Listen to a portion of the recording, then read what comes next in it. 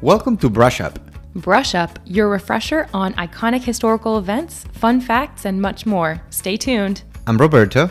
I'm Judy. I'm from Quito, Ecuador. I'm an American from France. We're both history enthusiasts. And today, we've whipped up some of our favorite facts about the Apartheid. Here is your Brush Up. Today's episode will cover three main parts. First, we'll talk about the history leading up to the Apartheid system. Then we're going to talk about the life under the Apartheid.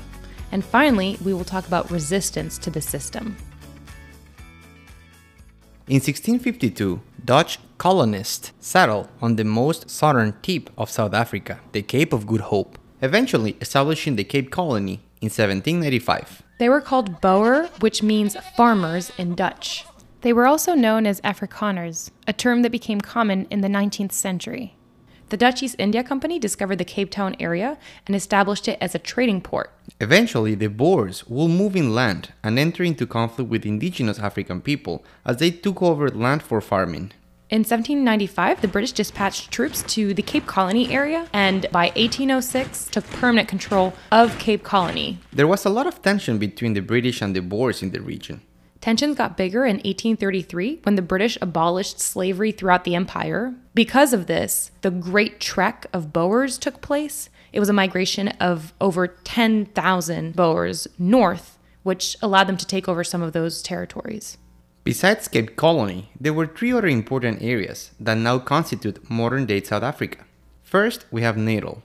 The British were against the establishment of independent states on the coast, so they annexed Natal in 1843.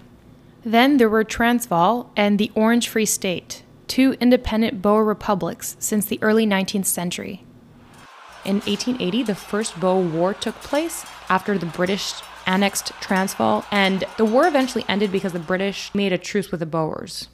About the same time, the discovery of new goods made tensions and stakes even higher in the region. Diamonds were discovered in the Orange Free State, and some in Cape Colony. Gold was discovered in Transvaal. To make a profit, gold mine companies needed hundreds of thousands of men willing to work for little pay.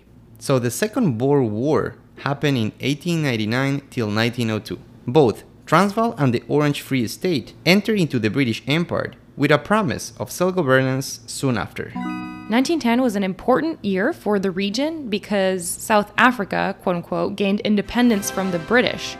The four colonies that we just talked about, Cape Colony, Natal, Transvaal, the Orange Free State, all united to become a dominion of the British Empire called the Union of South Africa. Not long after, segregation was put into law through the 1913 Land Act. This was the first major segregation legislation passed by the Union Parliament. It prohibited blacks from buying or hiring land in 93% of South Africa, despite them representing more of the population. Yeah, I think by the 1940s, the black population represented almost 80% of the people of South Africa. There was still a lot of tensions between the Afrikaners and the Anglophone population in the country. Afrikaners did not like the British, so they were really unhappy when South Africa entered World War I on the side of Great Britain. And then later, in the 1930s, Afrikaner nationalists started to develop their own ideas of racial superiority. So many of them actually objected when South Africa joined World War II on the side of the Allies. The rising tension brought more segregation laws. In 1923, the Natives Act, or also known as the Urban Areas Act, regulated the presence of black people in urban areas. Shantytowns started appearing outside of the big cities because poor black people depended on cities for income and other resources. Physical separation was not enough. In 1936, the Representation of Natives Act took it a step further. There were a couple of black elites who could vote at the time, but they were removed from electoral rolls. So now, what did the apartheid mean?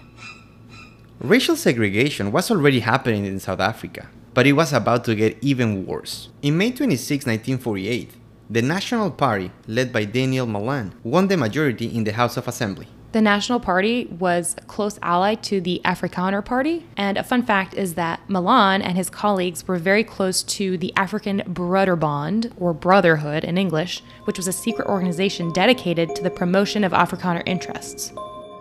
The National Party implemented the apartheid system of segregation, extending laws that were already in place. They did this because they believe in racial superiority, but also because they fear their jobs and culture will be lost because they represented the minority. Apartheid means apartness in Afrikaans, and it was particularly bad because it started at a time when the rest of the world was really moving away from accepting any type of racial discrimination. So we could conclude that South Africa was going backwards at that point. Yeah, exactly. New regulations were imposed with this new state of apartheid. In 1950, the Population Registration Act took place. It classified and registered groups of people into 4 groups: Bantu, that were black Africans; colored, that were mixed races; white, and the Asian category that was added later. The people in power took this legislation so serious that they even have different tests to determine which group someone belonged to. For example, they used the pencil test.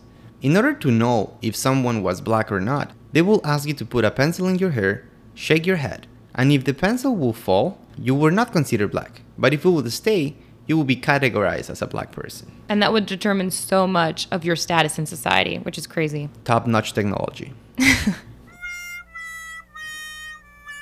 They also had pass laws, which were put in place. They required black people to carry documentation to be able to enter areas that were reserved for white people. And then they also started really dividing people, not only geographically, but also socially. They prohibited interracial sex and marriage. In 1950, the Group Area Act was established. It imposed physical separation between groups by organizing areas in cities, so that only one class of people could live or own a particular piece of land. It ended up sending black people to specific reservations outside of the city. In 1951, the Bantu Authorities Act gave authority to traditional tribal leaders within their homelands, but it also forced some of the people back into their traditional homeland reserves, even if they were working in the cities. Political segregation didn't take long to happen. The Afrikaners argue that letting black people be part of an equal society will lead to communism. They even legalized the use of violence and torture by the police to suppress the so-called communism. They also amplified restrictions in everyday life. For example, they imposed segregation in all public facilities, and they also segregated education. Even at the university level, they actually created separate institutions for black and white individuals. In 1958, Dr. Hendrik Verwoerd became the prime minister, and he kind of rebranded the apartheid as a quote-unquote separate development system. So basically, he aimed to grant black people the same rights and freedom as white people, but within their designated homeland. So we could consider this as a small victory for the Bantu people? On paper, it called for equality, but in practice, this was not at all the case. Those ideas were the basis to force the resettlement of many black people in 8 different African homelands. 10 years later, the Bantu Homeland Citizenship Act forced every black South African to be a citizen of one of those homelands. Black people were no longer citizens of South Africa. Thankfully, there was resistance to the apartheid. Let us guide you through how people mobilized together to finish with this horrific regulation. Resistance had been happening for a while in South Africa. For example, as early as the late 19th century, John Tango Jabavu, who was a political activist, opposed laws that were trying to impose stricter restrictions for voting. In 1912, the South African Native National Congress was formed. It was a movement bringing together educated black people. They advocated for the rights of their people. In 1923, the South African Native National Congress changed its name to the African National Congress, or ANC. Nelson Mandela was born around that time on July 18th, 1918, in the Union of South Africa. Actually, his birth name was Rolihlahla Mandela. Sorry for the butchering. But in primary school, he was given the name Nelson by a teacher to comply with the custom of giving school children Christian names. He was born in an elite family.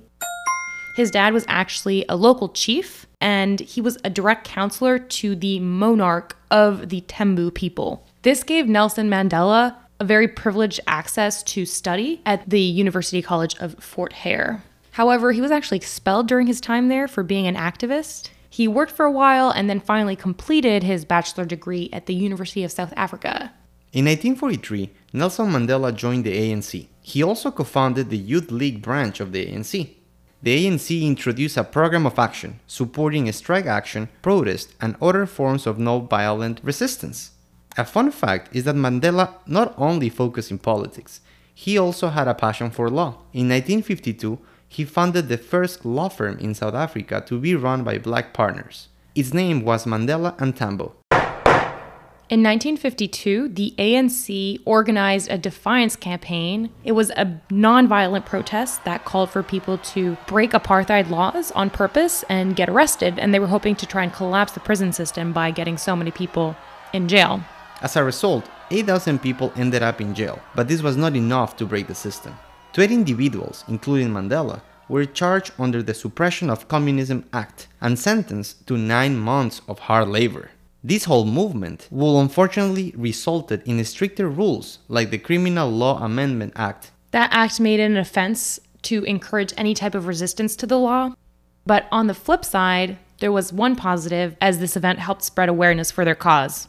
A couple years later, some members of the ANC broke off to form the Pan-Africanist Congress, the PAC.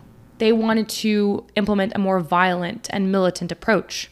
In 1960, an important event took place, the Sharpeville Massacre. So the ANC was planning to protest against the past laws, but the PAC decided to organize one earlier because they didn't think that the ANC's approach would be a good one. And it turned out to be the most violent protest that took place in South Africa. The original plan was to surrender their passes and invite arrest, but the situation quickly got out of hand. Police officers claimed that protesters started stoning them, so they opened fire on the protesters, killing 69 black people and wounding 180. This huge commotion will end with 11,000 people being arrested and a state of emergency being declared throughout the country. Sharpeville brought the apartheid to the international spotlight. And this led to a huge event. In 1961, South Africa was forced to withdraw from the Commonwealth. So they gained independence from Great Britain, although it was not willingly. But Great Britain could not realistically continue its association with a state that had apartheid-type laws in place. So South Africa became what it is today, a republic. In the same year, Nelson Mandela founded the Spirit of the Nation. This was the military branch of the ANC. They used sabotage as their primary way of acting. So this was kind of his third phase. He had started negotiating, moved into protesting, and now reached the violent stage. In order to get his military approach ready, Nelson Mandela left the country in 1962, trying to gain support for the armed struggle, and ended up coming back to South Africa in July 1962. Unfortunately, he was arrested on August 5th. And charged with leaving the country without a permit and for inciting a workers' strike. He was convicted and sentenced to 5 years in prison. A year later, while Mandela was in prison, he joined others on trial for sabotage in what's known as the Rivonia trial. Mandela and 7 others were convicted and sentenced to life in prison. He would only be allowed one 30-minute visit per year, and he could only send and receive 2 letters per year. At this point, the apartheid kept gaining international attention because of the trial. In 1964, the Olympics banned South Africa from participating, and they actually ended up being banned for 32 years until 1988. And more importantly, almost a decade later in 1977, the UN Security Council voted on an embargo for arms exports to South Africa and later an oil embargo. So they're really starting to be cut off from the rest of the world. Despite these restrictions, the Afrikaners were still putting more segregation rules in place. In 1974, the South African government tried to enforce the African language requirement for black students instead of their local language. This led to the Soweto uprising, during which students protested. The event gained huge international traction because 176 students were killed. So afterwards, some white South African politicians called for the relaxation of apartheid rules and even racial equality. Black people were at the forefront of the push against apartheid, but it's important to note that other groups were also pushing back. For example, the Natal Indian Congress that was established in 1894 by Gandhi was helping the fight against discrimination. Fun fact you may not know, Gandhi did travel to South Africa in early 1893 to practice law under a 1-year contract. And that's why he actually did play a part in ending the apartheid before it even started. International pressure kept growing. In 1985, the US and the UK imposed economic sanctions on South Africa. Before that, the US was a little wary to intervene since South Africa was labeling some of their apartheid rules as a fight against communism. The following year, in 1986, South Africa finally abolished past laws, but black people still couldn't live in certain areas. They did, however, abolish bans on interracial sex and marriage. 1989 represented a pivotal year for South Africa. President Botha resigned. He was replaced by the Education Minister Frederick William de Klerk. So in 1990 till 1991, he actually repealed most of the legislations that were in place that formed the legal basis for the apartheid. In 1990, he decided to free Nelson Mandela from his life sentence, and in 1992, he conducted an apartheid referendum. He asked the population whether or not they supported the end of apartheid, and interestingly enough, it was mostly limited to white South African voters, and the results of the election had a huge victory for yes, we want the end of apartheid. So, all the legislation was lifted, and 2 years later, universal suffrage was introduced. A new constitution was adopted in 1994, and the first all-race elections was held that same year, the first free election of South Africa. And they elected Nelson Mandela as their president, along with a government with a black majority. Nelson Mandela, along Frederick William de Klerk, won the Nobel Peace Prize in 1993. In 1995, the date, December 16, was termed as the Day of Reconciliation for uniting the whole country. This date was chosen because it was relevant for both the Afrikaners and the Bantu people, or blacks. In 2013, Nelson Mandela died, but he didn't die in vain. He started a movement towards a more equal and fair society. Today, the apartheid rules are over, but some social tension still remains in the country. So, to sum up our brush up, the Dutch and British came to the South African region as early as the 17th century, establishing colonies, ports, and taking over land for farming. The Dutch Boer farmers believed in racial superiority, but they eventually lost control of the region to the British, who united 4 colonies to form the Union of South Africa in 1910. Shortly after, segregation laws were put into place that restricted land ownership for black people. Apartheid was formally put in place in 1948 when the National Union Party came into power. They imposed more land restrictions and divided black and white people, as well as other minorities, socially, geographically, and politically. Black people were no longer allowed to vote at all. They were restricted to certain areas and treated with little respect by authorities. Thankfully, there was resistance to this system. The African National Congress fought back against these restrictions, and Nelson Mandela joined their efforts. They started by negotiating, then protesting, and finally turned to a more violent approach. Mandela and other activists were arrested and sentenced to life in prison. In 1961, South Africa was forced to withdraw from the British Commonwealth, and apartheid received international sanction. Eventually, the president was forced to resign and was replaced by Frederick Willem de Klerk, who ended apartheid. Then, Nelson Mandela was elected in the first free elections and worked to create reconciliation and unity in South Africa. That's all that we got for today. We hope you enjoyed this history brush up. We started this podcast to make history more fun and accessible. If you enjoyed the show, please consider subscribing and giving us a positive rating. We'll catch you in the next episode. In the meantime, share your new knowledge with some friends, or even better, share this podcast with them. We love the support.